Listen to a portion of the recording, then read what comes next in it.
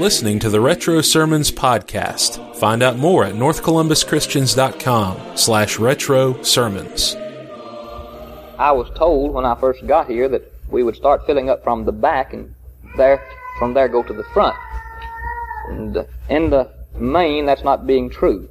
And I very much appreciate the fact that you're coming down to the front. It may be because you're afraid you can't hear me if you stay in the back. And I realize that I don't have the volume that Brother Maple and some of the rest of the folks you've been hearing have. So I appreciate even doubly so the fact that you're coming close enough to see me and to hear me as we study together. Now, I'd like to say with Brother Maple that I also appreciate the fact that you've come our way to study.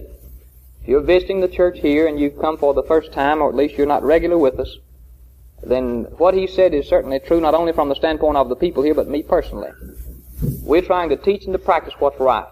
And if I were to teach anything tonight that is not in harmony with the law of God, not only is it your opportunity, but it actually is your duty to tell me wherein I do fall short, and having corrected me, then realize that we can stand together on the truth. I want to read to you from the 3rd chapter of Ephesians, a little part of that chapter to begin our study. Begin with chapter 3, verse 8, and going through verse 11.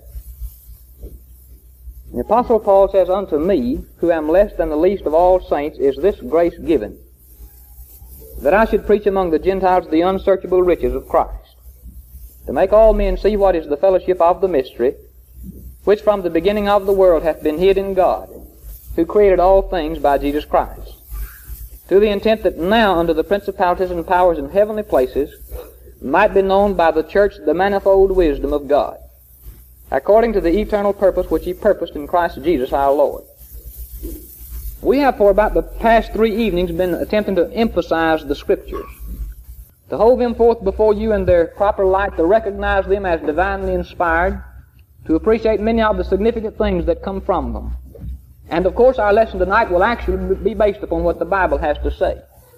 But I want to change my point of emphasis now, and I want us to think for tonight, and tomorrow night, and the next night, with relation primarily to the part of the Bible that tells us about the church.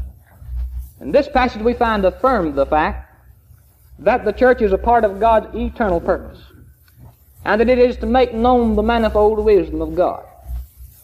And I realize that there is a function of the church that involves the teaching of the gospel. That is, as we go about to set forth the will of God. And yet actually that's not what the Apostle Paul is talking about here.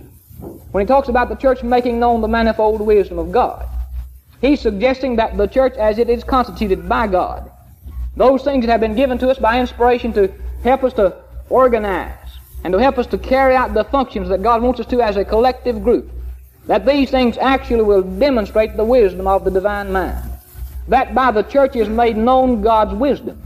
That these beings can see that God is wise as he unfolds his wisdom in the setting up of the church and the way he has intended for it to operate.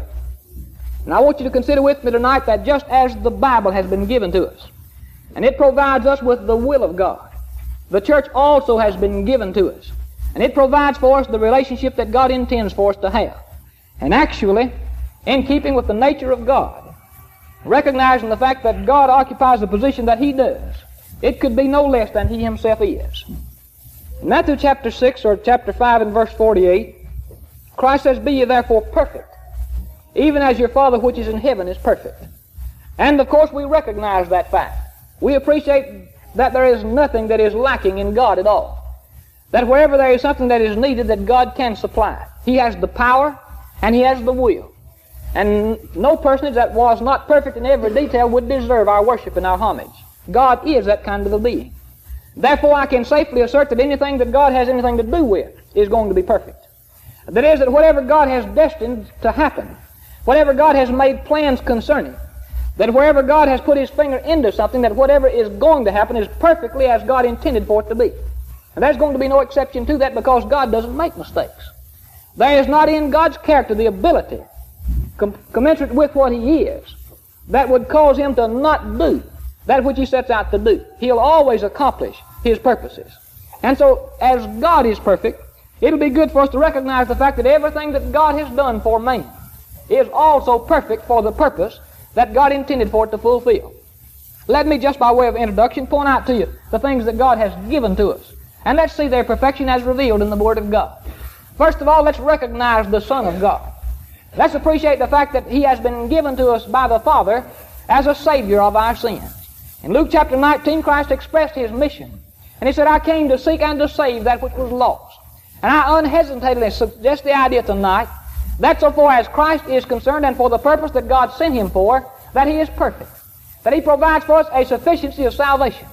That there is nothing that is needed for us to enjoy this blessing from God that is not fully provided for in Christ. And passage after passage in the New Testament teaches us that this is true. We're taught that God made the captain of our salvation perfect through suffering.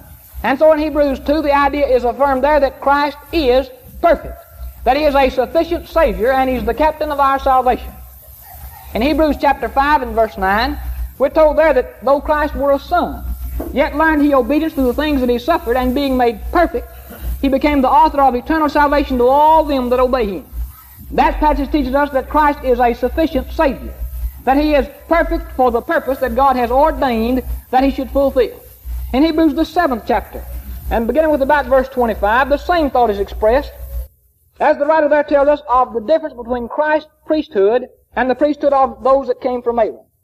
He says now in verse 25, Wherefore He is able also to save them to the uttermost that come unto God by Him, seeing He ever liveth to make intercession for them. For such an high priest became us, who is holy, harmless, undefiled, separate from sinners, and made higher than the heavens, who needeth not daily, as those high priests, to offer up sacrifice first for His own sins and then for the people's. For this He did once when He offered up Himself. For the law maketh men high priests which have infirmity. And of course the implication is that Christ isn't this way. But the word of the oath which was since the law maketh the Son who is consecrated for evermore. That passage reaffirms the thought that so far as the idea of Christ's function into the world, there is nothing that is lacking that He desires to supply. That He is a sufficient, a perfect, and all-providing Savior. In 1 John 2 and verse 2, John mentions here the scope of the thing that Christ is going to accomplish. In the first verse he said, My little children, these things write I unto you that you sin not. But he says in verse 2, If any man sin, we have an advocate with the Father, even Jesus Christ the righteous, who is a propitiation for our sins. And he says, not for our sins only, but for the sins also of the whole world. Christ came to seek and to save the lost. And with that end in view, He provides a sufficiency of salvation. He has given to us all that is required to meet the demands that God has placed upon us, that we might enjoy this blessing that comes from God. So as God is perfect, and does everything that He does perfectly, so He has provided for us a perfect Savior, a sufficient salvation that is provided for in Christ. But that's not nearly all that God has involved Himself with as it relates to man. God also has given to man a revelation. And certainly in keeping with the character of God Himself, we affirm that the revelation that He's given to us is a perfect revelation. It is a sufficiency of information that we have to need that God has given to us. There is nothing that you can conceive of that relates to the mind of God that is required by man that has not been provided for. For His revelation is a perfect revelation. In John the 16th chapter, Christ promises His disciples, He said, Howbeit when He, the Spirit of truth, is come, He'll guide you into all truth. That is, that everything that is true, that man requires, God has given to him the instruction about. The Spirit came for that express purpose, to give to us all truth. And in 2 Timothy 3, the Apostle affirms that the Scripture that has been given by God's inspiration is profitable for the teaching that He requires that we have, and he said that it makes the man of God perfect, truly furnishes him to every good work. That suggests the thought that we have a sufficient revelation. There's nothing that we need to know that God hasn't given to us in the Bible. It's all there. And we might just, from this standpoint, affirm the fact that whatever man seeks to do that is not contained in the law of God, as revealed in the Word of God, is that which is not good for man. God gave to man everything that man needs, gave to him a sufficiency of revelation, and has insisted that we confine ourselves to what's there. And every time that man goes outside the book, he's reached a state of thinking that is unhealthy, spiritually speaking, because God gave him what he needed. We have a sufficient revelation in the law of God. In 2 Peter 1, Peter says that God has given to us all things that pertain to life and to godliness. And he said that comes to the knowledge of Him that hath called you to glory and to virtue. That is by the knowledge of Christ. The knowledge that Christ has given to us, we have all things that pertain to life and to godliness. A sufficiency of revelation given to us contained within the Word of God. And of course that's necessary. Because in John 12 we're told that it's going to be that very same Word that will be before us at the judgment day to measure our lives. Christ said, He that rejecteth me and receiveth not my word has one that judges him. He says, the word that I have spoken. And you know that's the word the Spirit came to reveal fully. That's the word that makes us complete. That's the word that pertains to life and to godliness. He says that this word will judge him at the last day. So God gave to us a sufficiency of revelation to set forth before us the pattern of life we ought to follow, by which we shall be judged at the judgment day. So just as God is perfect, He gave to us a perfect Savior. Just like He's perfect, He gave to us a perfect revelation. Now there's nothing needed, either in the work that Christ has done or the revelation that He's left for us. But now our lesson tonight does not primarily deal with these two parts of God's work with man, but the idea of the relationship that God has provided for us, that we might have a connection with Him. And I affirm that since this has come from the same source, since it too is a part of God's plan for man, as suggested here, it's the way to make known His manifold wisdom. As suggested here, it's part of His eternal purpose that He purposed in Christ. That just like God, when He gave us a Savior, gave us a sufficient Savior, and just like God, when He gave us a revelation, gave us all that we needed from the standpoint of revelation, also this same God, this same perfect being, when it came to the question of giving to man a proper relationship, has provided for him in the church, which is the only relationship I read anything about in the Word of God, that ties man to God, gave him a perfect relationship. Just as perfect as the revelation. Just as perfect as the Savior. Just as perfect as God is. That's not to affirm that everything that the church does is perfect, because the church is made up of human beings. And human beings are not perfect. But so far as God's arrangement, so far as those things that God intends to happen in the church, so far as the function that the church is to fulfill, and so far as its connection with God, it's a perfect relationship. Now there's nothing that you need to have so far as connecting yourself with God, and so far as fulfilling the law of God, that you'll not find in the church. It's a perfect relationship. It's the kind of relationship that could only come from a perfect being. And I'd just as soon be dissatisfied with the revelation that God gave me, or be dissatisfied with the Savior that God gave me, as to be dissatisfied with the relationship that God gave to me. They stand or they fall together, and they're all just as good as the one that gave them to us. The Savior is just as good as the Father. The revelation is just as good as the Father, and the relationship is just that good. And when men begin to tamper with God's relationship, they're being just as disrespectful of the nature of God as they would be if they tried to tamper with the Savior, or as they would be if they tried to tamper with the revelation that God gave to us. God is perfect, and He gave us a perfect Savior. He gave us a perfect revelation, and He gave us a perfect relationship in the church. Of course, when we talk about the church, we're talking about individuals that have been brought together to have ties one with the other, and also to have ties with God. Properly speaking, of course, the term church refers to a called out group of individuals, and suggests the thought of a relationship. The thought of that which is bound us in one sense to God, and in another sense to those others who have accepted the same call. Now, this passage here should be 2 Thessalonians 2 and verse 14, which emphasizes the called out feature of our relationship, where Paul points out the fact that we have been called unto Christ by the gospel. We've answered this call and therefore become part of the ecclesia, or the called out. In other words, we enter the relationship that he speaks of here.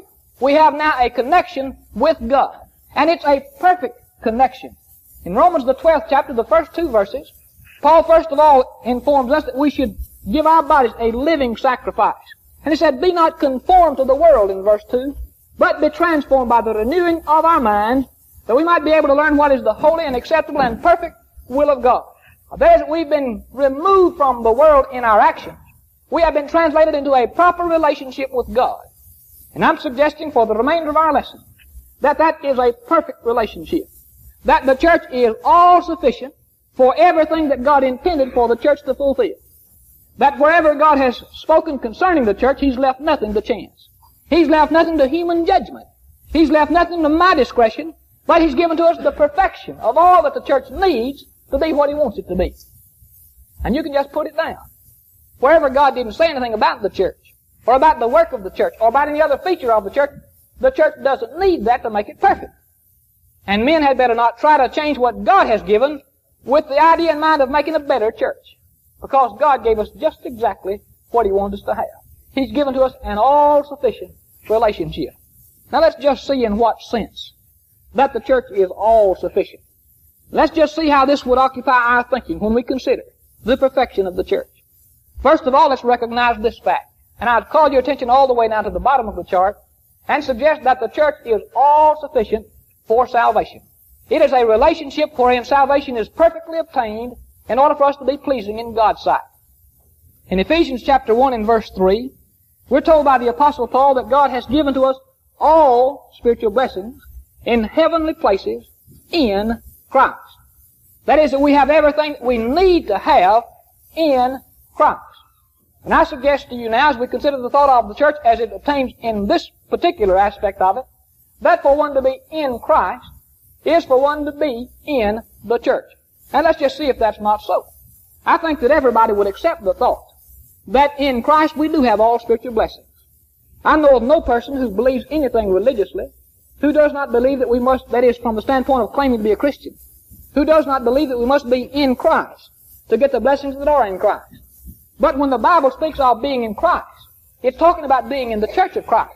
There's no way in the world that you can separate that relationship, that is of being in Christ, from the relationship that is suggested by being in the church of Christ, because they're one and the same. For example, let's see of this point. In Ephesians chapter 1 and verse 22, the Apostle Paul there tells us that God has put all things under Christ's feet, and has given Him to be the head over all things to the church, which is His body, the fullness of Him that filleth all in all. Now, if a person is going to be in Christ, then certainly he's going to be tied to Christ, who is the head. But friend, if you are tied to the head, which is Christ, you are of necessity forced to be a member of the body, which is the church. And you can't have a connection with the head without being part of the body. So therefore, when we think of the relationship, God has ordained our relationship to be in Christ, but the church is the body of Christ. And just like Christ is the head and the church is the body, and just like in our own human function we realize that for a member of the body to be alive, it has to be connected to the head, also in our spiritual relationship, in order for us to be connected to the head, we've got to be a part of the body, which is the church. And so we are a part of the body if we have salvation which is in Christ. The fact that the church is referred to as the body of Christ is one point which shows us that in this relationship we have the perfection of salvation that God gives to us. Another comparison. In Colossians 1, there the apostle tells us that God hath delivered us from the powers of darkness, and has translated us into the kingdom of His dear Son, in whom we have redemption through His blood, even the forgiveness of our sins. Where? It's in the kingdom. But the kingdom is the church. Matthew 16, 18, and 19, Hebrews 12, 23, and 28, identifies the one with the other, and suggests a thought that when one is in the kingdom of the Lord, that he is in the church of the Lord. But it's here that we have redemption through His blood, even the forgiveness of our sins. Friends, you can't be connected to the king or subject to the king without being a citizen in the kingdom, and the kingdom is the church, just as the king is Christ. And so in this connection, we see the salvation that obtains as a perfect relationship being had in the kingdom, which is the church, being had in the body, which is the church, tied to the head as a member of the body, subject to the king as a citizen in his kingdom. But another thought. In Hebrews chapter 12, the apostle there is suggesting a contrast between the relationship they had under the Mosaic dispensation and the relationship that we have in Christ. And he begins by suggesting in verse 18 that we are not come to certain things that were characteristic of Moses' law, and the time when he revealed the Ten Commandment law. But he says in verse 23, he said, "You're come to the general assembly and church of the firstborn, which are written in heaven." That is, these individuals who constitute the church of the firstborn have their names written in heaven. Therefore, if one is of the firstborn, and therefore constituted a member of the church, his name is written in heaven. Now, how many of us believe that we'll ever get to God in an acceptable way unless we have our names written there? None of us do. But if we have our names written there, we're in the church, because that's what it is. It's the place where those who have their names written in heaven are recognized by God. When our names are written in heaven, we're constituted members of the church. In Revelation chapter 20, we're told that if we don't have our names written there, we'll be cast into the lake of fire. That suggests the thought again that one who is in the church has the perfection of salvation provided in this relationship to God. But we'll go just one step further and suggest this thought, that the very same act that is required by God as an antecedent to our being accepted of Him is the act which would, in one place in the Bible, is affirmed to give us salvation. At another place is affirmed to put us into Christ. And another place is said to come before one is added to the church. For example, in Mark chapter 16, verse 16, the Lord said, "He that believeth and is baptized shall be saved." That's what we're concerned about now, the idea of salvation. He that believeth and is baptized shall be saved. Therefore, salvation comes when one is baptized, or at least after that act has taken place. Not only is that true, but it also says in the Word of God that one obtains a relationship with Christ by that very same act. Because in Galatians 3, Paul said we're all the children of God by faith in Christ. For as many of you as were baptized into Christ have put on Christ. So when one is baptized, he gains a relationship with Christ. He also is saved. These two things are said to be accomplished by the same act. But in Acts the 2nd chapter, when those people there who recognized that they were lost sought an answer to the question as to what they must do, Peter told them to repent and be baptized, every one of them, in the name of Christ for the remission of sins. That is, for salvation. They that gladly received His word were baptized, and that same day there were added to them about 3,000 souls. Acts 2 and verse 41. Then verse 47 says that the Lord added to the church daily those that were being saved. That is, that when a person believed and obeyed the truth, that when he did that which God required of him, and baptism was a part of it, verse 38, that he was added to the church. And these facts altogether insist that this is obtained in the relationship that we're talking about. That is, that just like the head of the body controls the members and connects them to itself, just so we in the church are connected to Christ. Just like the king controls the citizens in his kingdom, and they must recognize him as king and be subjects in his kingdom, so we are in the church. And just as the church contains those who are enrolled in heaven, therefore suggests the idea that salvation is there, so we must obtain that relationship. Baptism, which saves us, puts us into Christ, also is the means by which we enter the church, or upon which act we are by God added to that relationship. And so I'm affirming tonight that the church is sufficient for salvation. That there is nothing that a person needs with respect to salvation that he can't get there. And of course, this would obtain another thought to us. That is that if a person is not there, he doesn't enjoy salvation. Salvation is in the kingdom. Salvation is in Christ. Enrollment in heaven comes because we are in the kingdom. And unless a person does have that relationship that is called the church, or that is, of course, constituted the church, he cannot expect salvation. But the church is sufficient in that particular point. That is, we have all that we need for salvation there. But that's not necessarily all that's involved in what the church is. That's not necessarily all that's suggested about the idea of the all-sufficiency of the church. Even though this is one point that we need to consider, let's think about the rest of the things that God has ordained the church to have a part in. And I suggest to you, wherever the church has been touched by the divine hand of God, so far as giving to us the pattern for it, that it's perfect. Now, there's nothing that's needed that God hasn't given to us, so far as the idea of the pattern by which the church is to live. Let's think of other things. Let's consider the worship of the church. And I suggest to you that God has given to us in the worship of the church the perfect pattern for worship. And there is nothing that God intends for man to do by way of worship in this relationship, this ecclesia, this called out body, that cannot be found in His Word. And there is nothing that can be found in His Word that we can leave out and be pleasing to Him. He's given to us a perfect pattern for the worship He intends for us to offer unto Him. And it's found in the church. For example, in Acts 2 and verse 42, you find there the statement that those, and remember back in verse 41, they were added that day, about 3,000 souls. In verse 42 it says that so far as their practice was concerned, they continued steadfastly in the apostles' doctrine, in fellowship, in breaking of bread, and in prayers. Therein suggests the thought of their continuation in worship. Who? The ecclesia, the church, worshiping as God intended for them to. And of course doing this by the sanction of God. Doing this under the example of the apostles who were directed by the Spirit who guided them into all truth. What did they do? They continued steadfastly in the apostles' doctrine or teaching, in fellowship, in breaking of bread, and in prayers. And in the confines of that one verse, we actually might say that we can find everything that God intended for us to do by way of worship. Because involved in the only act that is not specifically referred to here, the act of singing, there is the thought of teaching that is suggested. In Ephesians 5 and verse 19 and Colossians 3 and verse 16, we're taught that we are to teach and to admonish, to speak to ourselves in psalms, hymns, spiritual songs, singing with grace in our hearts and making melody in our hearts unto the Lord. So these things are required of us by way of worship. Specifically, as we go to other passages in the Bible that bear out the same thought, we are to have teaching done and to be taught, to teach ourselves in our worship to God. Acts 20 and verse 7. We find there that those disciples who came together on the first day of the week to break bread, which was one act of worship, were being taught by the apostle as he came to preach to them. And so they had teaching there along with the idea of the Lord's Supper, which is also referred to in 1 Corinthians 11.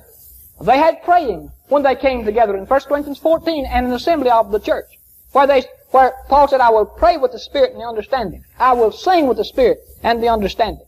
And also when they came together, they were required to give. On 1 Corinthians 16, 1 and 2, Paul said that they were to lay by in store as they had been prospered, each one, on the first day of the week. And we suggest then that these constitute the divine pattern for the worship of the church. And they are sufficient. There's nothing that God intended for me to do in worship to Him that I can't find there. There's nothing that I can suggest that cannot be found there that God will accept. This is a sufficient pattern for my worship. That should forever settle the question as to what the church ought to do, and should resolve the matter of whether we ought to have an instrument in our worship, to make instrumental music as well as vocal music. God specified the vocal music. And since He's given to us a perfect revelation and all-sufficient relationship when it comes to worship, then we don't need the instrumental music. In fact, we cannot have it, because God gave to us what we needed. He has given to us those things that are required, and by leaving out other things has intimated that He's not pleased with them. Because the Bible is very clear in setting forth the idea that this perfect revelation must be strictly adhered to. That we can go neither too far or stop too short, but must accept what has been taught there. So I suggest that the church is perfect with its worship. That there is nothing that the church has the right to do that's not been given to us. That there's nothing that the church can do that is not revealed in the Word of God. Anything else that we would set out to do is not approved of by God.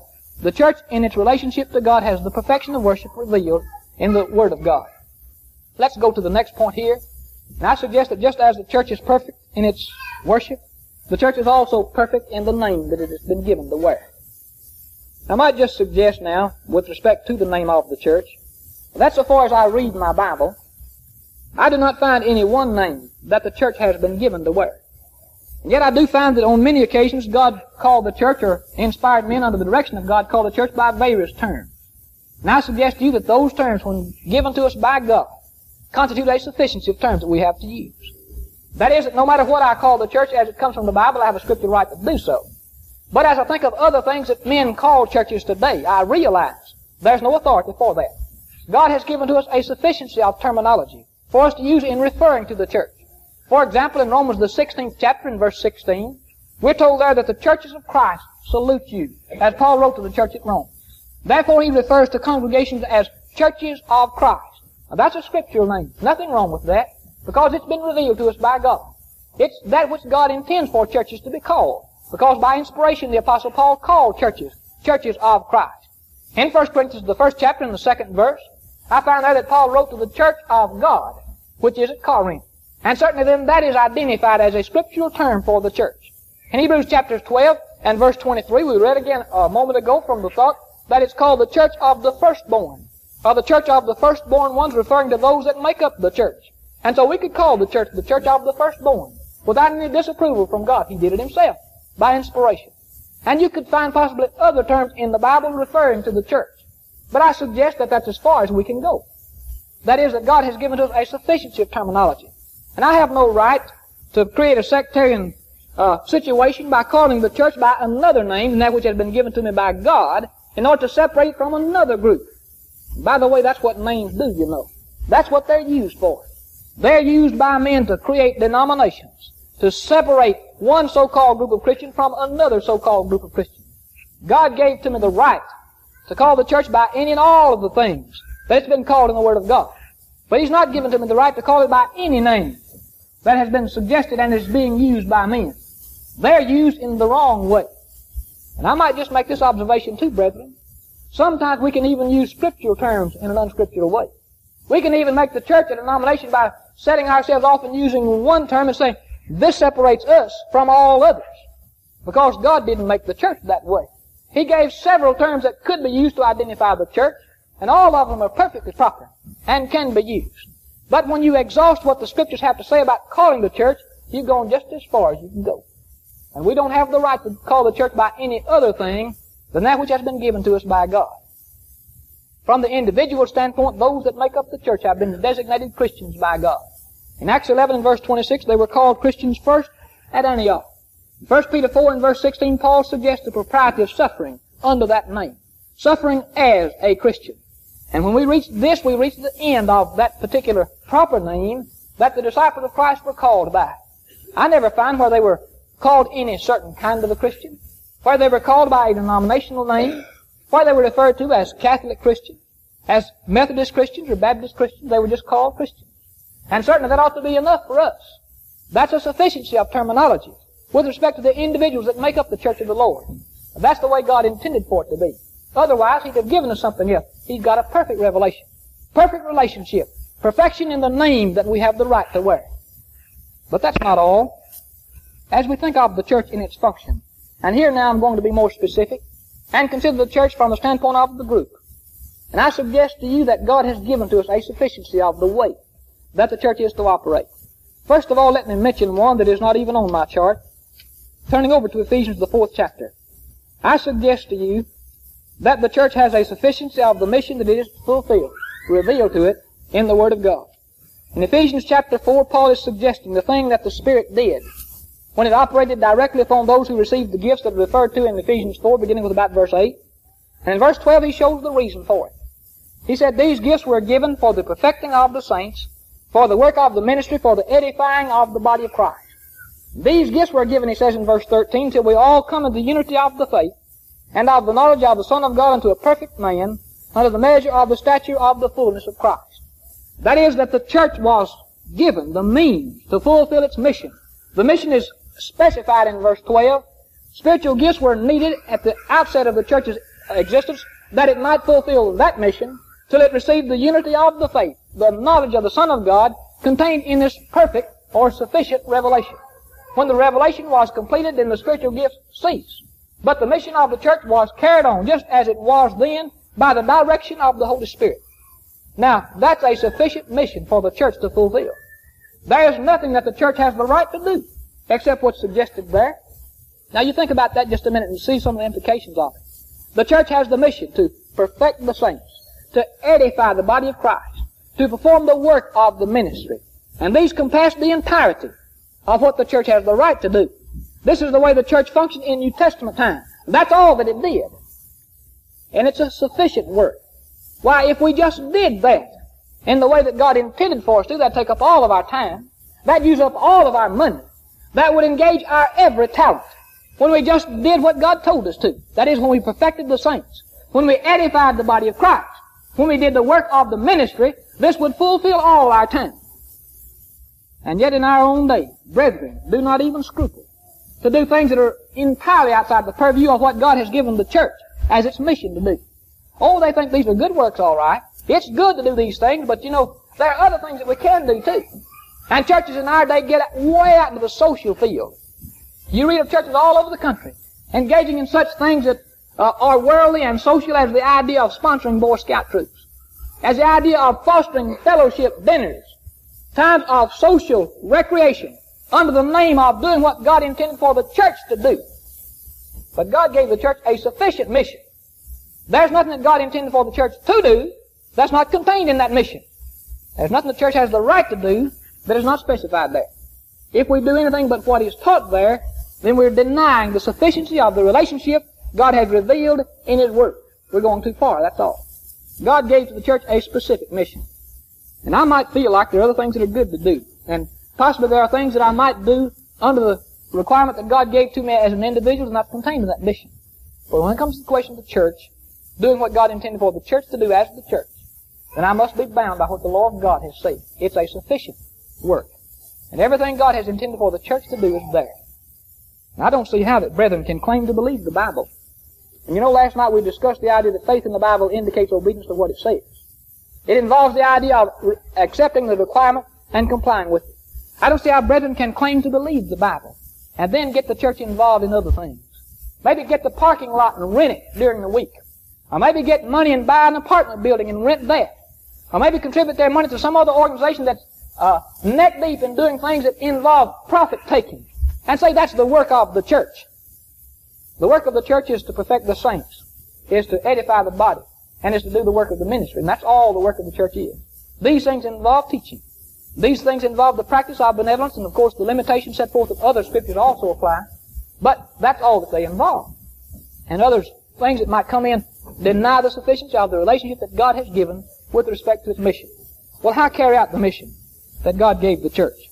First of all, with respect to the money. And of course the church needs money.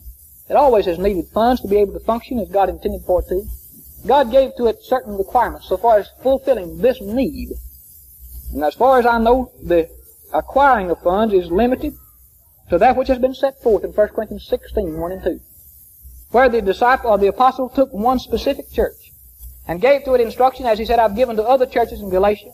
He said, I'm giving you the same type of instruction. That when you come together on the first day of the week, you're to lay by and store. Each one of them, as God has prospered him, that there be no gatherings when I come. This was to fulfill a need that the church there had from the standpoint of finances. That they might be able to do the work that they'd set out to do. So far as I know, that's all that God ever gave the church the right to do in raising money. Now, if you know of another way that the church can raise money, you ought to help me. Because this is what I preach all over the country. That the only thing the church has the right to do with respect to raising money is to have its members contribute on the first day of the week as they've been prospered by God. That rules out you getting the parking lot and using it to collect money during the week. That rules out renting other buildings and using the money to further the work of Christ. That rules out your cake walks and your pie suppers. That rules out your rummage sales and any other type of raising money. That limits you to doing what you're told in the Word of God. Just laying by in store on the first day of the week as God prospers you. And it says lay by in store on the first day of the week as God prospers you. God has insisted that this be done. Now, if there's the right to do it any other way, then of course we'll find it somewhere in the Word of God. I may just not have found the passage yet. But just as I believe that God is perfect, I believe that the Savior is perfect. I believe His revelation is perfect, and I believe His church is perfect. I believe this is a perfect relationship, and the way it gets money is perfect. There's nothing that we need to know about getting the money the church needs to do its work that can't be found there.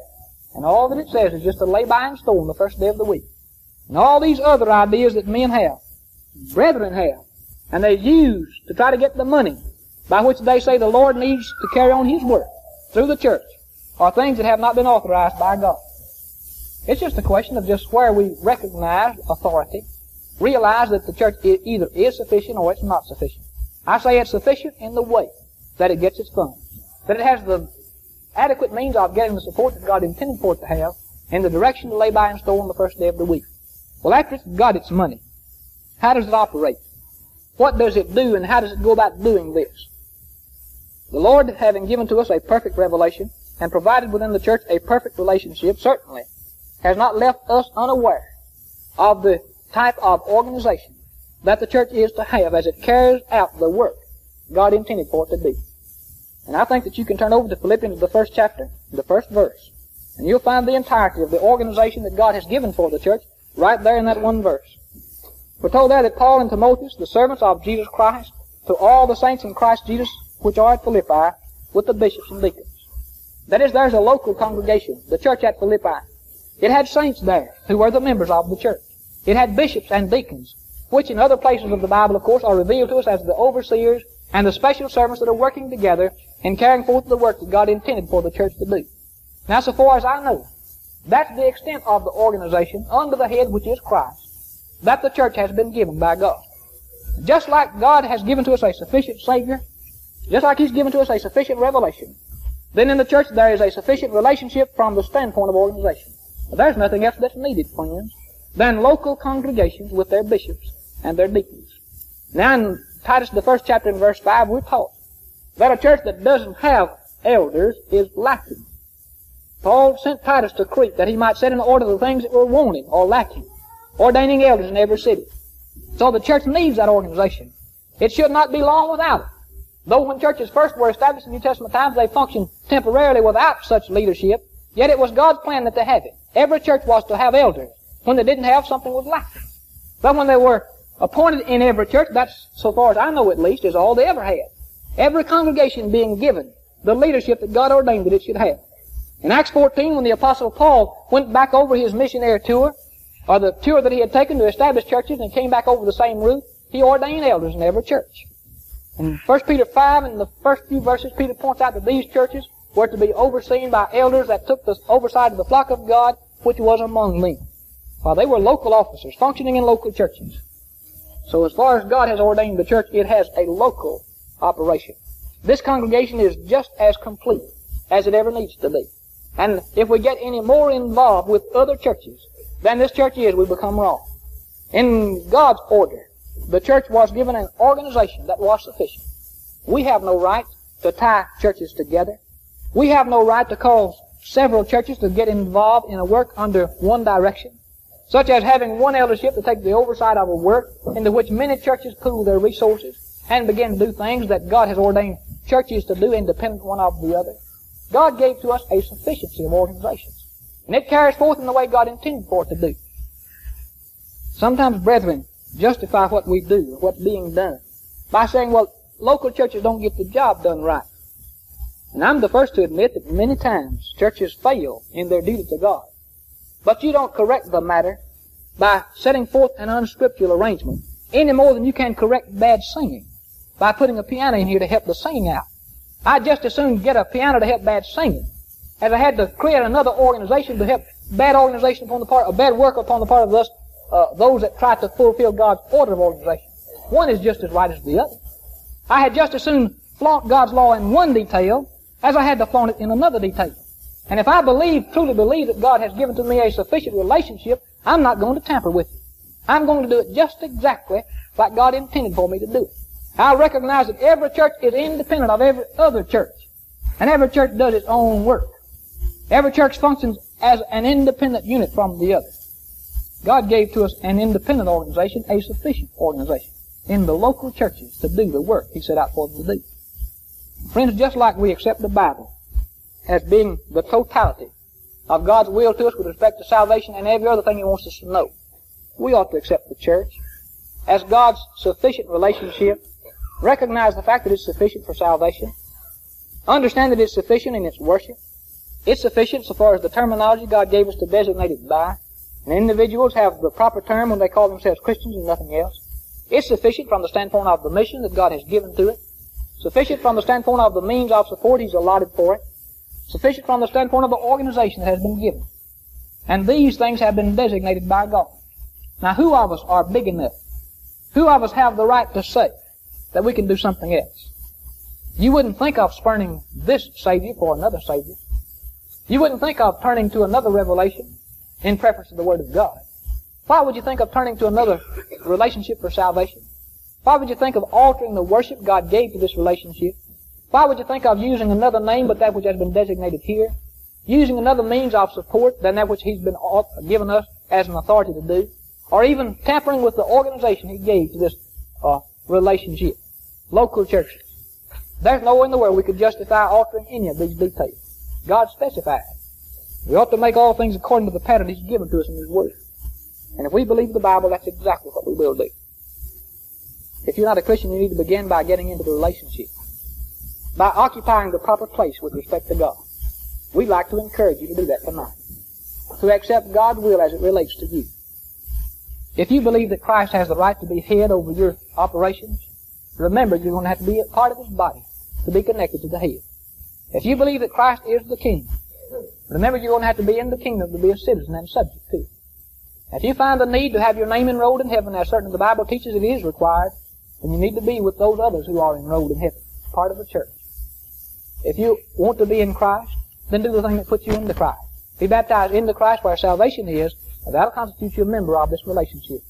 Then determine that you'll abide within God's laws concerning the relationship, that you'll worship as He's directed, that you'll be known only by the names that He's authorized and set forth in His Word, that you'll give as you ought to give on the first day of the week that the church might be supported in His work, that you'll be satisfied with His order of organization, that you'll be content with doing only the things that God has ordained that the church should do.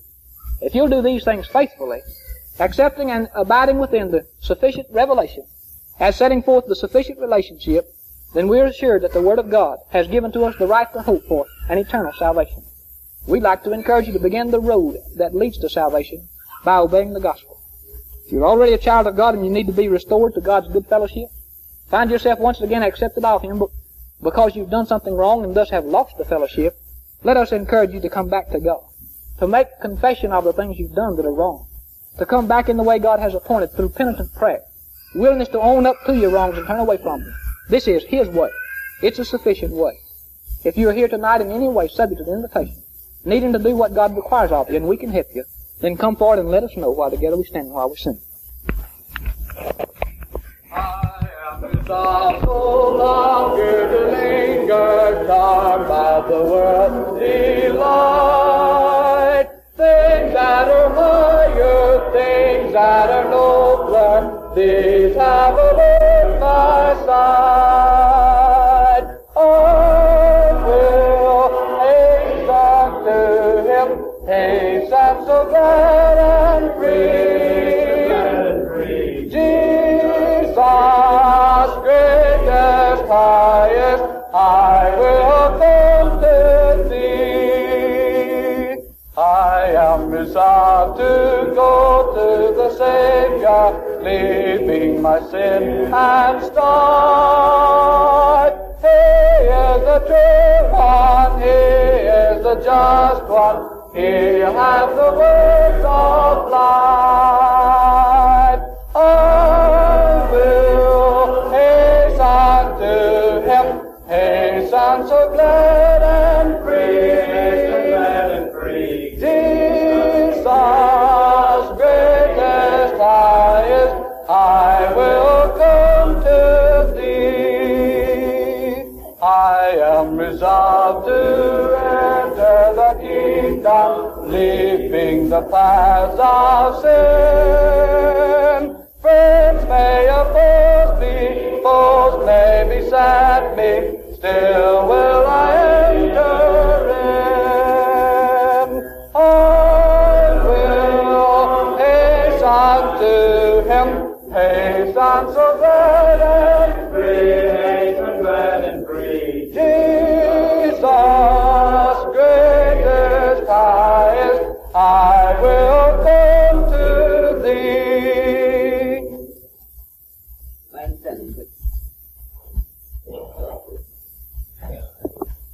Number 65, the third verse of number 65 will be our closing song. Say again that we're happy for your presence. We hope that you who are among our visitors will return again tomorrow evening and every opportunity that you have, not only during this meeting, but during our regular services. We extend to you a cordial invitation to attend every time you possibly can. Those of us who are members of this congregation need to be reminded again that there remain only 4 services, 4 sermons to be preached in this meeting, and it'll be history, the Lord willing. If you have not invited someone that you intended to, or having invited them and they haven't come, then do it again. Urge and encourage, and if they need transportation and you can't supply it, then let some of us know and we will. Do all that we can to bring them and expose them to the truth that's being ably presented from night to night by Brother Blue. I did not misrepresent the situation, buddy. The situation has just changed. These front seats were empty, and those back seats were filled. But tonight, the empty seats, most of them at least, are in the back. I'm very happy indeed to see that situation. I don't intend to alarm any of you who didn't know about it and may have not locked your cars when you came in, but may I urge you, if you come tomorrow night, and we hope you will, that you lock your cars. One night, if I remember correctly, it was Monday night, several cars were pilfered. We learned today that it was not only floor mats that were taken. We knew only of Brother Mark's car and Brother Blue's car being robbed of their floor mats, not the $2.98 type that are in my car, but good floor mats. But then today we found that Arlie Snotty's car was robbed likewise of its floor mats. And in addition to that, a fine set of tools, airplane tools, upward of $100 in cost were taken. So, don't know of anything we can do about it, but urge us to lock our cars. The police have been notified. They've written up a report on it. And it may well be that since whoever they were took the floor mats, added this expensive set of tools, it may be that they may be able to do a little more about it. But let's be safe and lock the doors. We hope you will be back tomorrow evening in the remaining services of the meeting. Among our visitors, Brother Toonie Summers, who preaches for the church at Berea. And after we sing this verse of the song, we're going to ask him to lead our closing prayer.